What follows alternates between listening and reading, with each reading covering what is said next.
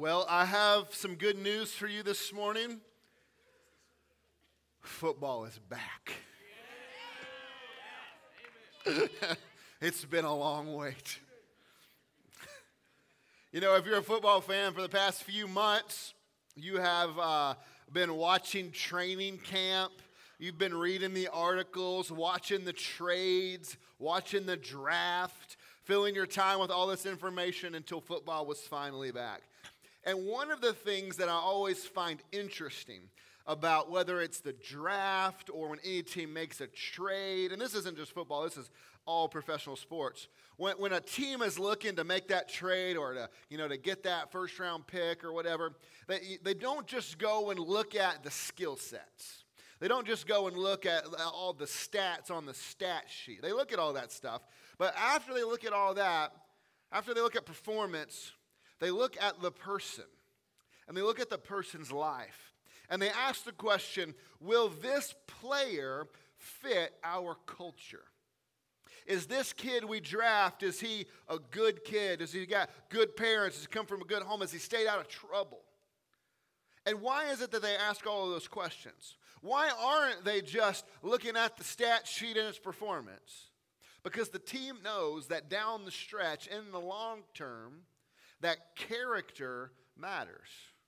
That how this person has lived will reflect on how they're going to continue to live, and it matters, even in football. So much so that they actually build into most of these athletes' contract a clause that allows the team to void the contract should they do something the team finds immoral. And why is that? Because the players reflect the team. The players reflect the organization. And if a player goes home and abuses his wife, and the team is like, well, he can really catch the ball good. So, I know we don't like it when he hits his wife, but he can really catch that ball. If they do that, that reflects poorly on the whole team and the whole organization, and so they're not going to stand for it. Instead, they cut the player, saying, we don't act like that, we don't support that team. This team doesn't support that, is what they'll say. In the same way, sometimes if one of my kids act up or do something, and I kind of get on to them or I'm trying to teach them, one thing I sometimes will say, and you might do this, is Wilsons don't act like that. Because how they act out in public is a reflection on our family. And so when they're acting a fool, I said, Wilsons don't behave that way. So fix it. Because Wilsons act like this. Our family has a culture. Our family has a way we live, and it looks like this. So get in line. And if this reality is true in sports and is true in our families, how much more true should it be in the church? What does it mean for us to belong, not to an organization, but to a church? Not just that we believe the same things, not that we just value the same things, but what does it actually mean for us to act like, to live out what it means to be the church? What does it look like? How do we know? We know this. We know what it kind of means for us based off of what we call our church covenant. So since I got to our church, which will be 5 years next month, which doesn't seem like it's been 5 years, but 5 years next month I got here. My aim has been to help our church to grow deep and wide. We want to get more people. We want to share the gospel, see people come to Christ. We want to grow wide, but we also want to grow deep. But in order to grow deeper and wider, we needed to get healthier, because healthy things grow. We needed to get healthy from an organizational standpoint. We needed to get healthy from a theological standpoint, but also we needed to get healthy from an ecclesiological standpoint. And you say, what in the world does that mean? Well, ecclesiology is the doctrine of the church, our understanding of the church and what the church is. So we set out to do that by, doing things like creating a clear process for how people intentionally become members. They go through a class where they learn about our culture, learn about what we believe, learn about all those things. And then they have to have a pastoral interview where we hear their testimony, make sure they understand the gospel, make sure they have a clear understanding of conversion and they've been converted, of a genuine conversion experience. The next step in that process was that we would have a biblical view of church leadership. right? And so we started raising up a plurality of elders. So we don't have just one CEO pastor at the top, but we have the Knights of the Round Table, right? This plurality of elders, of pastors who are qualified men. I don't know what that was. That was like a hiccup and I don't know. So we have these qualified elders raised up, right, to lead our church. And so now we are at the next stage of this development, which is deepening our ecclesiology, our understanding of the church, by taking our church covenant and membership more seriously. Because when you become a member of our church, you're not just joining a club. You're not just joining the YMCA. We are covenanting together. And we want to deepen our understanding of what it means to be a part of this family and to belong to one another. What it means to covenant together. We want that to be deeper and richer than joining the Y. What does it mean for us to partner and covenant together in and for the gospel? So our elders have spent this past several months rewriting our church covenant, a covenant probably none of us in this room really knew. And so we said, hey, let's rewrite this, write it the way we want it. And over the next 5 weeks, I'm going to preach through each section of that new covenant so that it's really clear what it says. And then at our next members meeting, we are going to vote to officially adopt this new covenant. So that's kind of our plan. So when we're talking about covenanting together, we are talking about membership within the local church. We're not talking about membership in what we often call the universal church. That is, all Christians who belong to the family of God in all times and all places. We're not talking about that. We're talking about what it means to belong and covenant with the people in this room that we call Fellowship Baptist Church. And not everyone can be a member of this church. There are people who we would agree are faithful Christians who will be in heaven one day with us, but we disagree on something like maybe the nature of baptism, like they want to baptize babies. Like we'll say, hey man, that's cool, but we're not going to do that here. So like we're probably at an impasse. You probably need to be at another church. So just because you're a faithful believer doesn't mean necessarily that we can covenant together. And so that's not a hateful thing. That's not a mean thing or a rude thing. That is actually a kind of a loving thing because we're drawing a line. Hey, this is what it means for us to partner together in and for the gospel. And so that those issues of difference don't rise up later and cause problems later, we're going to draw the clear lines now. This is what it means for us to partner in and for the gospel. This is what it means for us to covenant together. We're going to agree to these things so that those problems don't come up later. We want to draw the lines now. But for those that agree with us doctrinally, and they join the church and they've proven to be believers, they've shared their testimony of genuine conversion, and then the doctrinal statement, conversion, and they agree to our church covenant. Having a church covenant is one of those things that make a local church a church. I want you to think about this for a moment. Have you ever thought about, like, what makes something a church? Like, what makes something a church versus if you have a Bible study in your home, why isn't that a church? Right? Like, so what makes a church versus something just people getting together studying the Bible? Like, is it you got to have a steeple? Probably not. So what is it? Well, I want to give you the historical Baptist definition of what a church is. This isn't just Baptist, but I think this is a helpful definition. A church is a body of believers who practice the two ordinances of baptism and the Lord's Supper, have the two offices of deacon and elder, and who choose to covenant together. So a church is someone who is saying, hey, we're going to baptize people and we're going to practice the Lord's Supper together. We're going to recognize the office of elders or pastors who are going to have spiritual authority. We're going to recognize the office of deacon who are servants, and we are going to choose willfully to covenant together for the purpose of spreading the gospel and practicing the one another's of the scriptures together. So we are more than a big Bible study. We are more than just a big class. We are the church, the local church, a body of believers who have chosen to covenant together. Well, what in the world is a covenant, and what does it mean for us to covenant together? Like, what in the world is that about? Well, a covenant is a promise made between two or more people. You have no doubt heard about the covenants God has made with humanity, right? Like you'll probably know that God made, the Noahic covenant with the rainbow, and he's not going to flood the world again. You have the Abrahamic covenant, right? Like God has promised to bless all the nations through his offspring. You've got these big covenants, but you also have covenants in the Bible between people. Like, for example, you have David and Jonathan who make a covenant together. And they say, hey, no matter what politically is going on in Israel, even though your dad's the king, but God's told me I'm going to be king, our friendship will come first.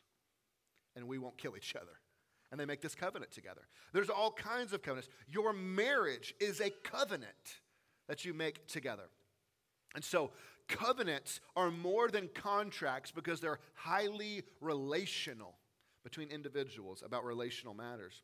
So as a church, when we covenant together, we are agreeing to live in a certain way toward one another. We are committing to one another that we're going to live before God in a certain way, and that we are going to live and act toward each other in a certain way, specifically in accordance with the Scriptures. This covenanting together guides our actions. It kind of shows us, okay, this is what's expected of me. This is what I'm supposed to do. It guides our actions, and it binds us together as a family who belong to one another, of people who joyfully choose to partner together in it for the gospel. And so our first clause of our new church covenant, I'm going to read in a moment, outlines some things that we should believe, like the Scripture is our final authority. We should all believe that. But it also outlines some things we should do, like the chief aim of our life should be to glorify God. But it is also outlining really the basis for our ability to covenant together, that we've got to all agree that we're going to try to do these things. Now, if our doctrinal statement outlines the doctrines we must hold, our covenant is expressing the life we must all strive to live. So the question before us today is, who gets to be a part of not just the global church, but this particular local church? Who gets to covenant with us? And who gets to partner with us in and for the gospel? And who is it that could come and choose to live out this covenant? Well, I'm going to read to you the first section. It's in your worship guide, but also I'm going to read to you the first section of the new covenant, and then we're going to kind of walk through it. So it says, being rooted in the gospel, in all we do, we will aim to glorify and enjoy the God of our salvation, from whom and through whom and to whom are all things. We will submit to the authority of the Scriptures as the final arbiter on all issues. There are 4 things I want us to see from this first section. 4 things about our covenanting together that we must all agree on and have the same kind of view in. Number 1, to covenant together, we must have the same anchor, that we are all rooted in the gospel. To covenant together, we must have the same anchor, particularly that we are all rooted in the gospel. Today, we have a good Baptist sermon. I've got 4 points, and they're all alliterated with A's. You're welcome. And in doing that, I almost called this point the arrival, because we all get into the church the same way. We all got to Christ, got into the family of God, came into the church the same way, by the same path. We all come by the blood of Jesus. None of you guys got into this family because you were good, because you were better, because you were religious, because you were all that in a bag of chips. None of us got in that way.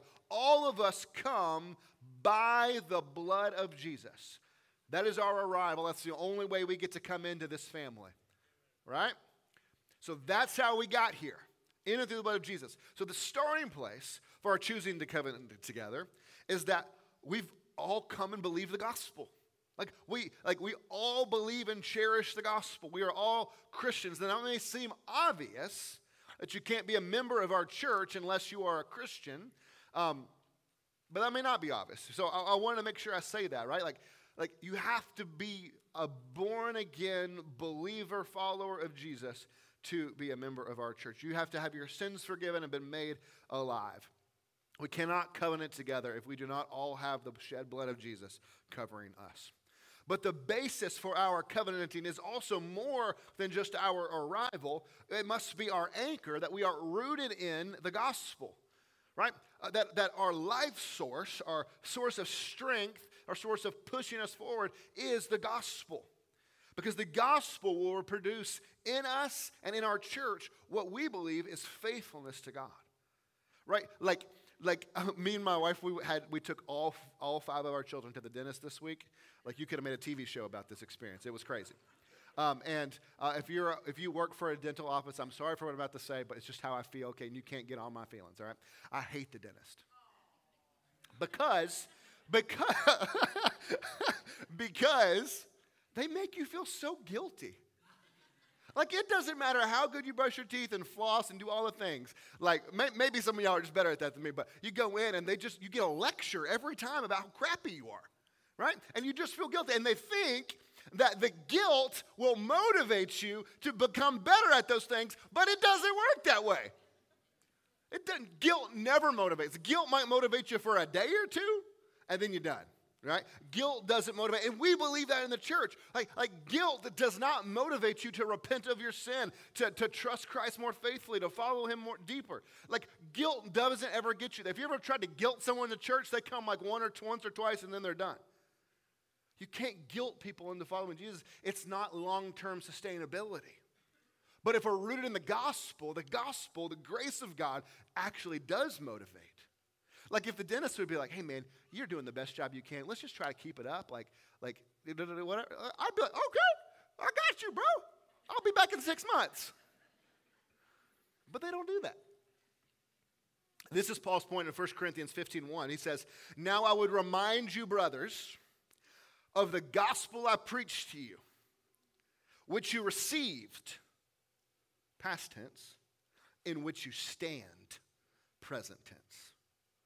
So the gospel is not something that only new believers or lost people need to come to Christ. The gospel is something we received, and it is the thing we stand in. You see, we don't simply come to the gospel once and we're done. The gospel is not the diving board by which we get into the pool. The gospel is the pool that we just swim deeper into. The gospel is what we stand in. It's what saved us, is saving us, and will save us. And so let me give you 3 examples of how being rooted in the gospel is going to change us and produce this culture that we want. 1, the gospel is our source of strength for accomplishing the commands of God. It's not guilt. Guilt's not going to motivate us to accomplish the commands of God. The gospel is our source of strength. As we're going to see in the coming weeks, our covenant requires that we live out the commands of God, individually toward God, but also toward one another, accomplishing what people in the scriptures call the one another's, right? Like serving one another, loving one another, forgiving one another, and on and on. That we're going to fight for unity and all these things. But how are we going to do that? How do we have the motivation to do that? How do we have the motivation to live holy lives outside of these walls? Well, it's the gospel. If we are not rooted in the gospel, our obedience will be out of duty or guilt and not delight. And if your husband has ever come home with flowers on Thanksgiving or Mother's Day or your birthday, and you said, oh, thank you so much, and he said, well, it's the day, so I got to do it. You're going to throw him in his face and say, try again, buddy. Because you don't want anyone serving you out of duty, but out of delight. And we don't want to serve God out of duty, but out of delight. And the gospel is what changes us to delight in him, not duty and not guilt. Or we just simply won't do it, right?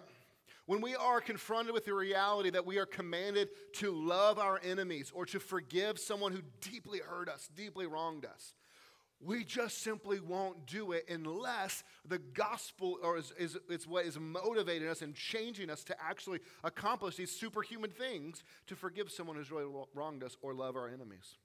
But when we're rooted in the gospel, we're changed deep in our bones, in our soul. We can see that we've been forgiven for so much, and so this person who's wronged me, I can forgive them this little thing because God has forgiven me of this. The gospel changes us. Changes our motivations. So we need the source of the gospel to actually live out these commands. And 2, when we're centered on the gospel, we can actually rightly balance grace and law. Grace and law. You see, the gospel enables us to live on the knife edge, right? That super sharp point of a knife edge, without falling to one extreme or the other. Because apart from the gospel, we tend to either be legalistic on the one side or like free grace on the other side. We, on the one side, become like Pharisees who are hunting for anyone who's ever slightly messing up or slightly doing anything wrong. And like the Pharisees, we're always adding to God's law. Like remember Eve in the garden when God said, hey, don't eat from this tree. And the devil did what? God said, don't, Eve said to the devil, well, God said I shouldn't eat it or touch it. No, he didn't say you couldn't touch it. You can take that fruit and smash it, throw it all over the place. You just can't eat it. But we do the same thing sometimes as kind of these legalists. We add to the law, make things up. And so we start kind of being on the hunt. And anytime someone slightly messes up, I gotcha, you got to stop that. But on the other hand, we can be all grace and, hey, you know what? We're just kind of like these hippies. Like nothing matters. Everything's cool. You do whatever's right in your own eyes. Like the land of the judges, man. Just do whatever's right in your own eyes. Whatever you feel is right and good and true, you do that. And just all, God's going to forgive, and it's all grace. Both of those extremes are wrong, and the gospel helps us to balance on this knife edge of saying, no, we've died to sin, so how can we still live in it? But yet we're still sinners, and so we're going to fall, and there's grace and forgiveness. And we can balance that tension well, but only when we're rooted in the gospel. Alcohol is a great test case for this issue. Because when you think about alcohol, the legalistic person sees that other Christian drinking and automatically looks down on them, thinks lesser of them, thinks they're bad, thinks they're wrong. Now, this may be a shock to some of you, I don't know, but the Bible never, ever condemns alcohol. It actually only condemns alcohol in one place. I believe it's in Isaiah. It condemns it for not being strong enough. The Bible never condemns alcohol. Actually, in some ways, it encourages it. Right? Paul tells Timothy, hey, you should drink some wine to settle your stomach. And so the Bible never condemns it. And so when we do, we're adding to the law. Now, the Bible condemns drunkenness, right? That's clear. And so the legalist, anytime they see someone drinking, bad Christian.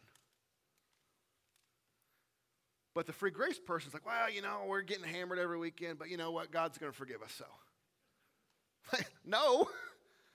And so the gospel centers us on that knife edge where we can actually live in this tension between enjoying the gifts of God and not abusing the gifts of God.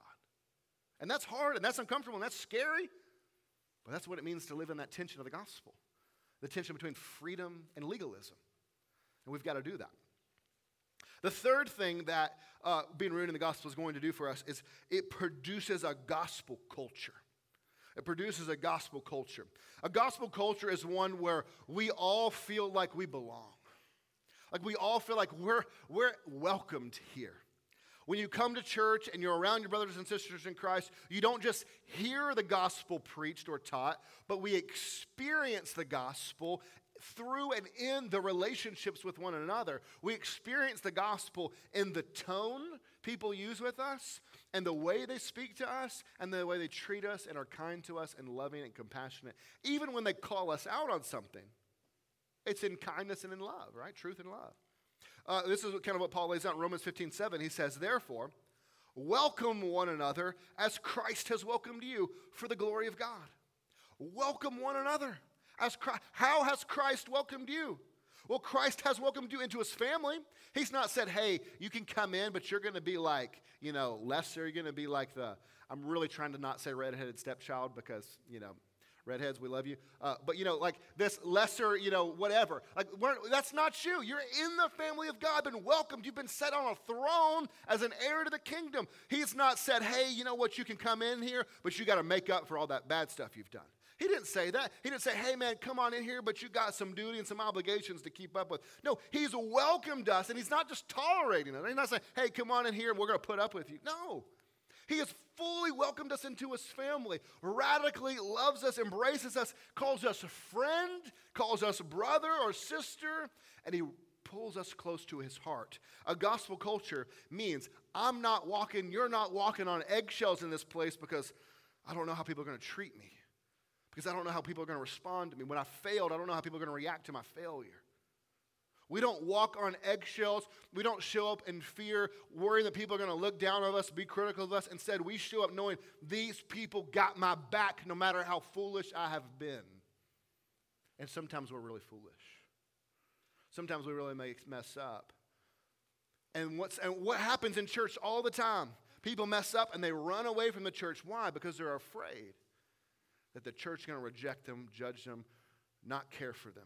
But what if instead we had this sort of culture that when people messed up, they knew this was the only place to run to?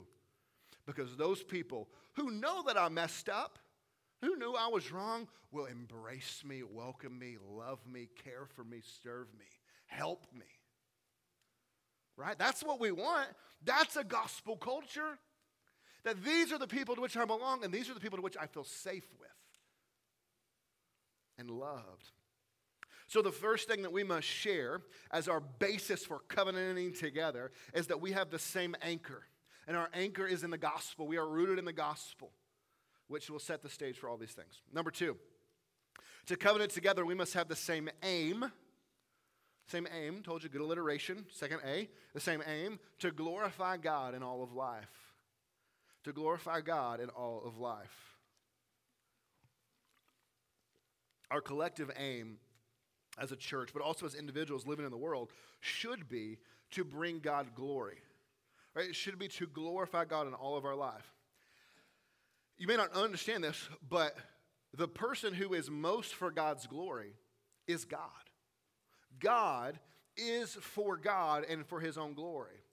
All that God does, everything God ever does, is first and foremost for his own glory. And that's a good thing, because for him to do anything less than to serve his own glory would be idolatry for him, if you think about it. And so his glory is also good for us, because redemption, his love, forgiveness, the cross are all things that ultimately bring him glory.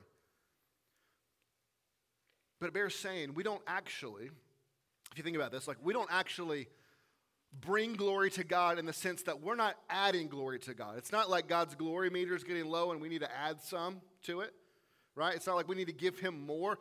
God has all of the glory that he could ever have, and all of the glory that there is to be had, God has it. He cannot receive any more glory because there is no more glory to be given, because he has all the glory that one possibly could have. And so what we are simply doing is revealing it. We are showing it. We are displaying his glory.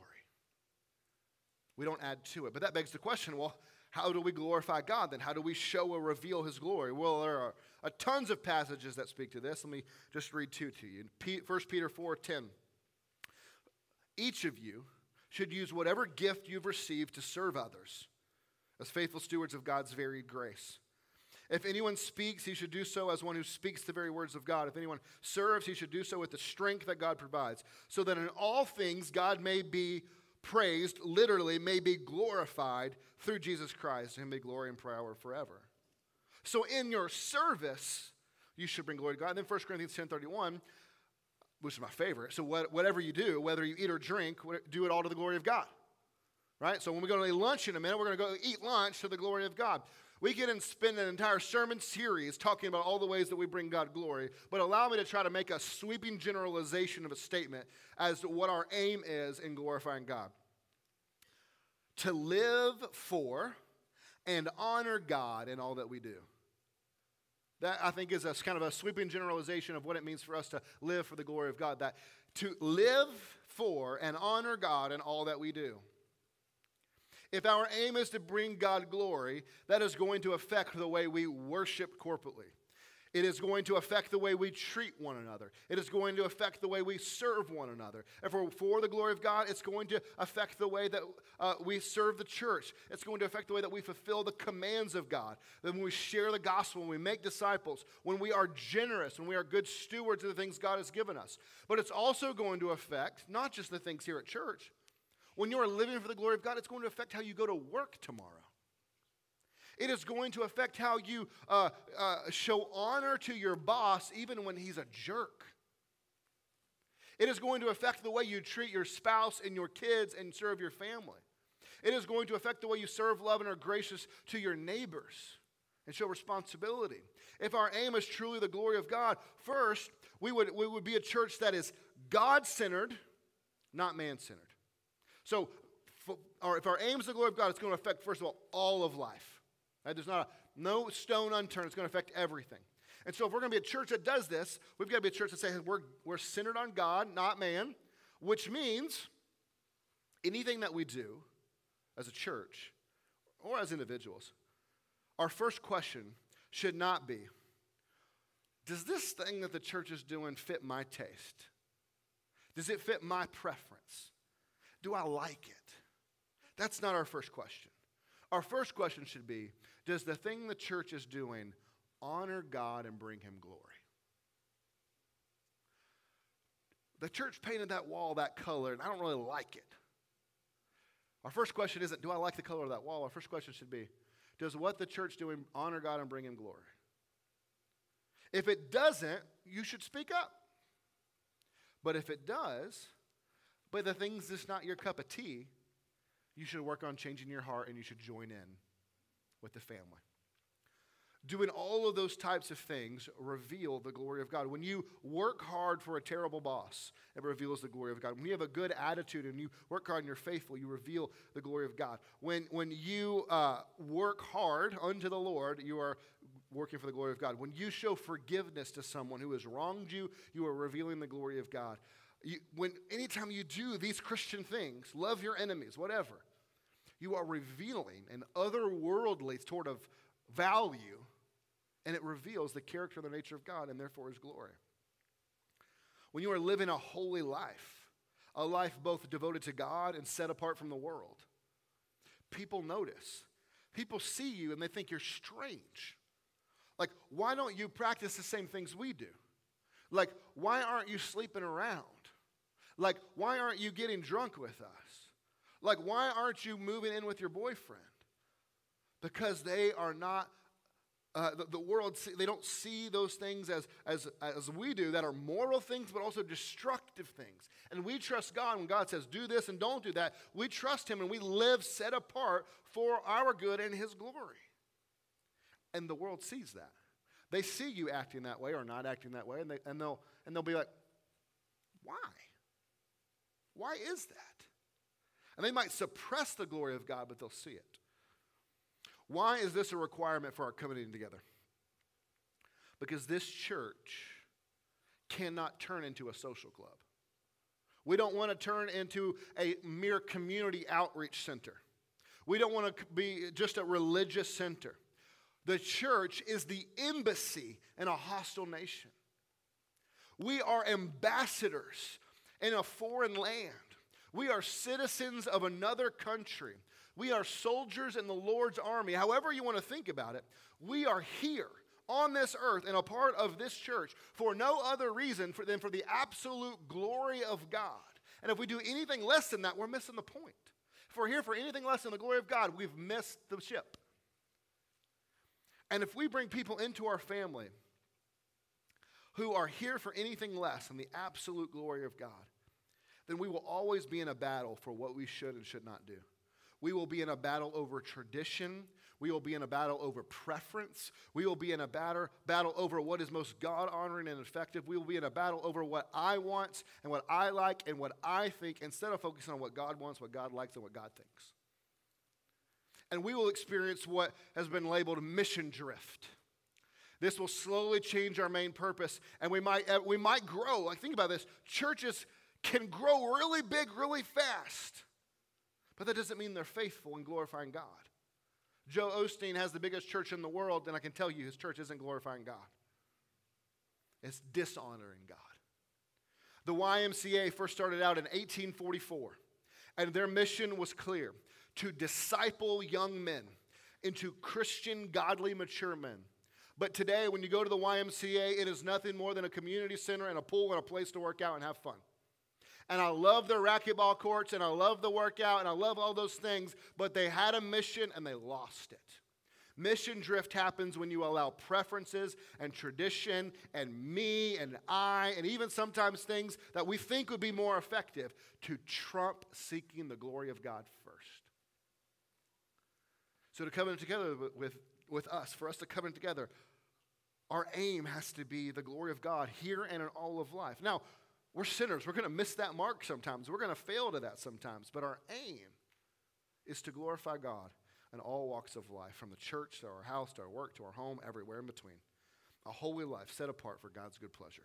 Number 3, to covenant together, we must have the same attitude Our joy is in the Lord. We must have the same attitude. The first question of the Westminster Catechism, which a catechism is a tool, it's a question and answer tool that people have used over the centuries to teach children the things of God. And the first question asks the question, what is the chief end of man? What is the chief end of man?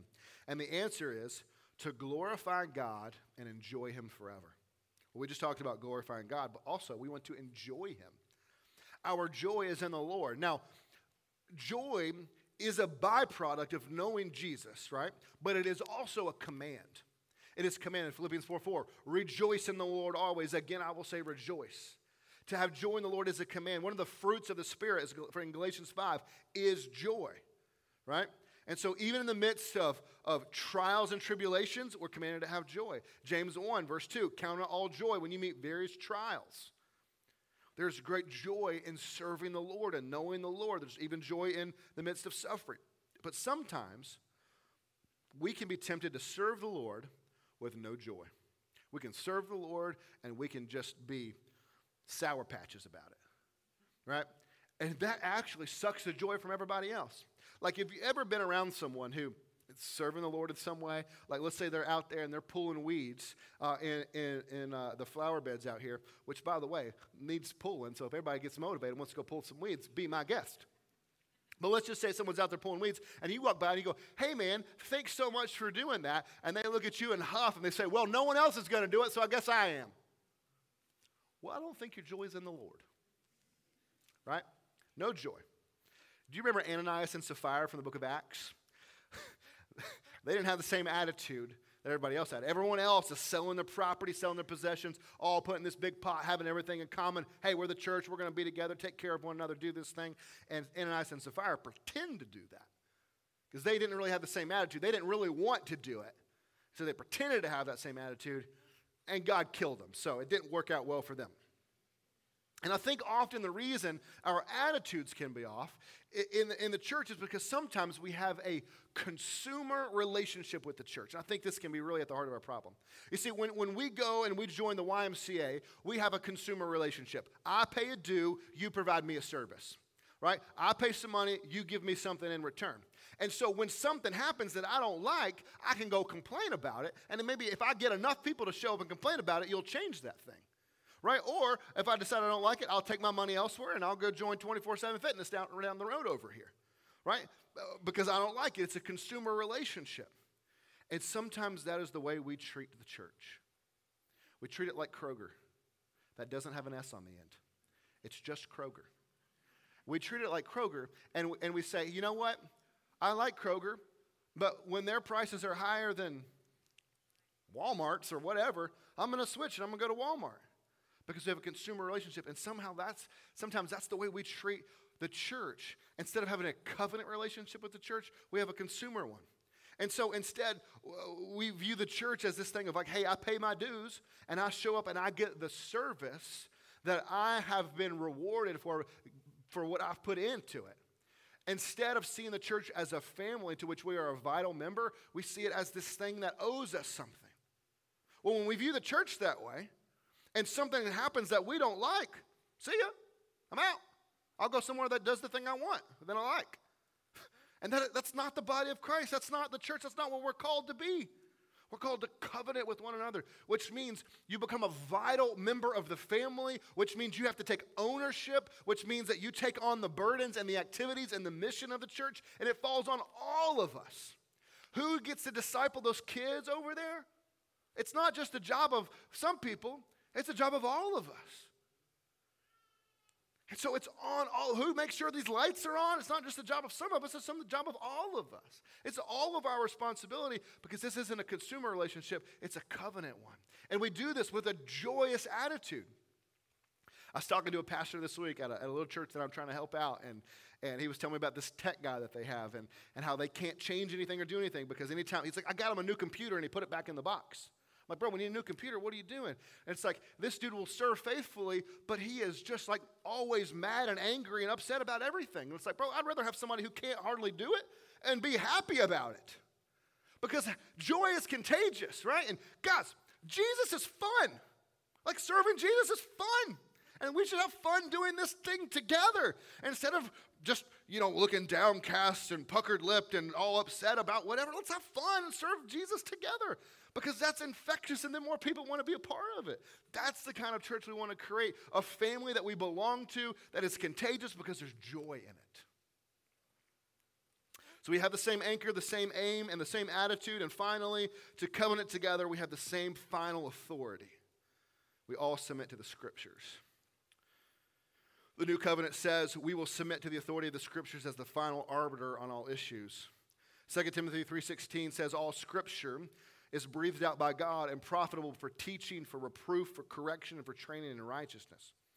We are a congregational church, which means the governing authority of our church lies within the members of its church, which is another reason why it's really, really important to get membership right, because we're giving you spiritual authority over this whole thing. It's important that you would agree to our doctrinal statement and agree to our covenant because you're the governing authority of this church. Now, that authority has been delegated in part to its church's elders. That authority, however, can be cut off at any time if an elder disqualifies himself by moral failing or false teaching. But beyond the church's authority and beyond the elders' authority, all of us come together and submit to the authority of the Scriptures. They are the final arbiter on all issues, the final say on all issues. What it says is true and what it says is final. The Bible is our foundation. It is our authority. It anchors us in an ever-changing world. The winds of culture will always change and blow. What was important to the world 30 years ago is problematic today. And what will be important to the world 30 years from now, I'm sure will look crazy, right? It's always changing. It's going to be completely different. And that becomes super problematic when the world is pressuring the church to change.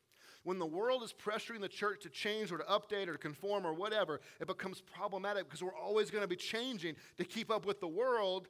But then our ideology isn't based on anything concrete. It's just based on the whims of the world, and we can't do that. Our ideology cannot be based on anything that is not concrete and outside of us. It must be based on the foundation of that Word of God that is never changing. And so our values, our thinking, our understanding must come directly from the Scriptures. We are not against racism because the world all of a sudden decided racism was a bad thing. We're against racism because the Bible puts every person's worth, no matter their skin color, in the fact that they're created in the image of God. We are for women's rights, not because of the women's suffrage movement, but because the very first pages of the Bible see that Eve was created from Adam and therefore making her equal with him. We are pro-life, not because the Republican Party tells us that we should do that, but because the Scriptures tell us that God knitted us together in our mother's wombs. And so if we have a disagreement with one another, we don't run to books and we don't run to blogs and we don't run to talking heads. We run to the one book, the Scriptures. And if the Scripture is silent on an issue and there is biblical support for two opinions, then we move forward in disagreement and love. But if we have a disagreement or someone has pointed out something in you that you need to change and you're like, I don't think so, and they show you from the Scriptures that it is clear in the Scriptures that I am wrong, the only good and right response is that in humility I repent and change course. Because my opinion is meaningless if it is not rooted in and governed by and in glad submission to the Word of God. This may seem like an easy, obvious point to many of you, and for that I am glad if it does, but I will caution you, because standing on the Word of God is easy when it costs you nothing. It is easy to hold up the Bible as our authority when it costs you nothing, but it's really hard when it costs you friends, and it costs you family members, and it costs you promotions. And with the direction of the current pendulum swing of the culture, the odds that it might cost you something to stay true to the Word of God is only increasing. And so one of my commitments to you is to always do my best to faithfully bring the Word of God to bear on our lives. No sugarcoating, no shying away from things, but facing the Scriptures together head on, together conforming our lives continually away from the world's influence, right? Because the world is influencing us. We got to come in here every week to kind of the world's brought us this way a little bit, and we got to bring ourselves back, realign ourselves with the Word of God. So we got to keep doing that. This is why most of the time I like to preach through entire books of the Bible, because then I can't ignore anything. Because then it's not me picking and choosing, well, what do I want to talk to them about today, and I'll make a series that's real fun and easy and not going to offend anybody. But after this, I think we're going to go through 1 Corinthians. And when we go through 1 Corinthians, there's a lot of junk in 1 Corinthians, man. And I got to deal with it. I can't skip over it. I got to address it. And that means we're going to talk about the hard things, and we're going to align ourselves to the Word of God. The Bible tells us in 2 Timothy 4 that people in the last days, which have been here since Jesus left, that people will only want to hear what their tickling ears want to hear. Their ears, they want them to be tickled. What feels good, what sounds nice. But the Word of God is always calling us out of our comfort zone. It's always stepping on our toes. It's calling us to repentance. It's calling us to change. It's challenging our thinking. It's changing our lives. God's Word is called a double-edged sword for a reason, because it cuts past all of your defenses. It cuts past straight to our hearts, where it lays us open. It fillets us open and speaks truth right where we need to hear it. And so, all of that to say, church, we want our covenanting together to be based on the mutual submission to the same final authority, God's Word over every opinion, God's Word over every popular movement, God's Word over every best-selling new book, God's Word over politics, God's Word over my family's opinions, God's Word over my opinions, God's Word over every preacher, God's Word over every preacher, including this preacher right here. God's Word and His Word alone is our final authority. God's Word, not someone's interpretation of God's Word, but God's Word as it is actually clearly and intentionally said to us. We gladly submit to it. So to covenant together in this local church, we think we need to have the same anchor in the gospel, the same aim to glorify God, the same attitude of joy, and the same glad submission to the Word of God. And then we can partner in and together for the gospel and belong, not to the why, where we change on a whim and we argue and we don't things we don't like, but where we are family and we belong to one another and we are safe here. Let's pray. Father, we thank you for your word. We thank you for your church. We thank you that we get to gather and be together and we get to be family. Father, we're thankful for the reality that there are people in this family that are more family to us than those that are our blood family. Because the blood of Jesus runs thicker in our veins than the blood of our last name. We're thankful that the church gets to covenant together, gets to bind our hearts and lives together. And that we have a standard and a goal and an aim that we're trying to reach toward together. So that we can accomplish and fulfill and do the mission of God together. So that we can serve and love and forgive and hold accountable and hold up and pick up off the ground together. So that we can practice the one another's, so that we can love and serve, so that we can do all that you've called us to do, not alone, but together. Father, we're thankful for our belonging. We love you. Help us to fulfill that. If you are here this morning and you cannot belong to this family because you do not have the anchor of the gospel, because you do not know Christ, run up here this morning as I stand over here to my left. As we sing this song and say, Brent, tell me how to know Jesus. And we will welcome you with open arms, saying, we're so glad you're here. Faults, warts, stains, and all. God, we're thankful for our family. We love you. In Christ's name we pray. All people said. Let's stand together.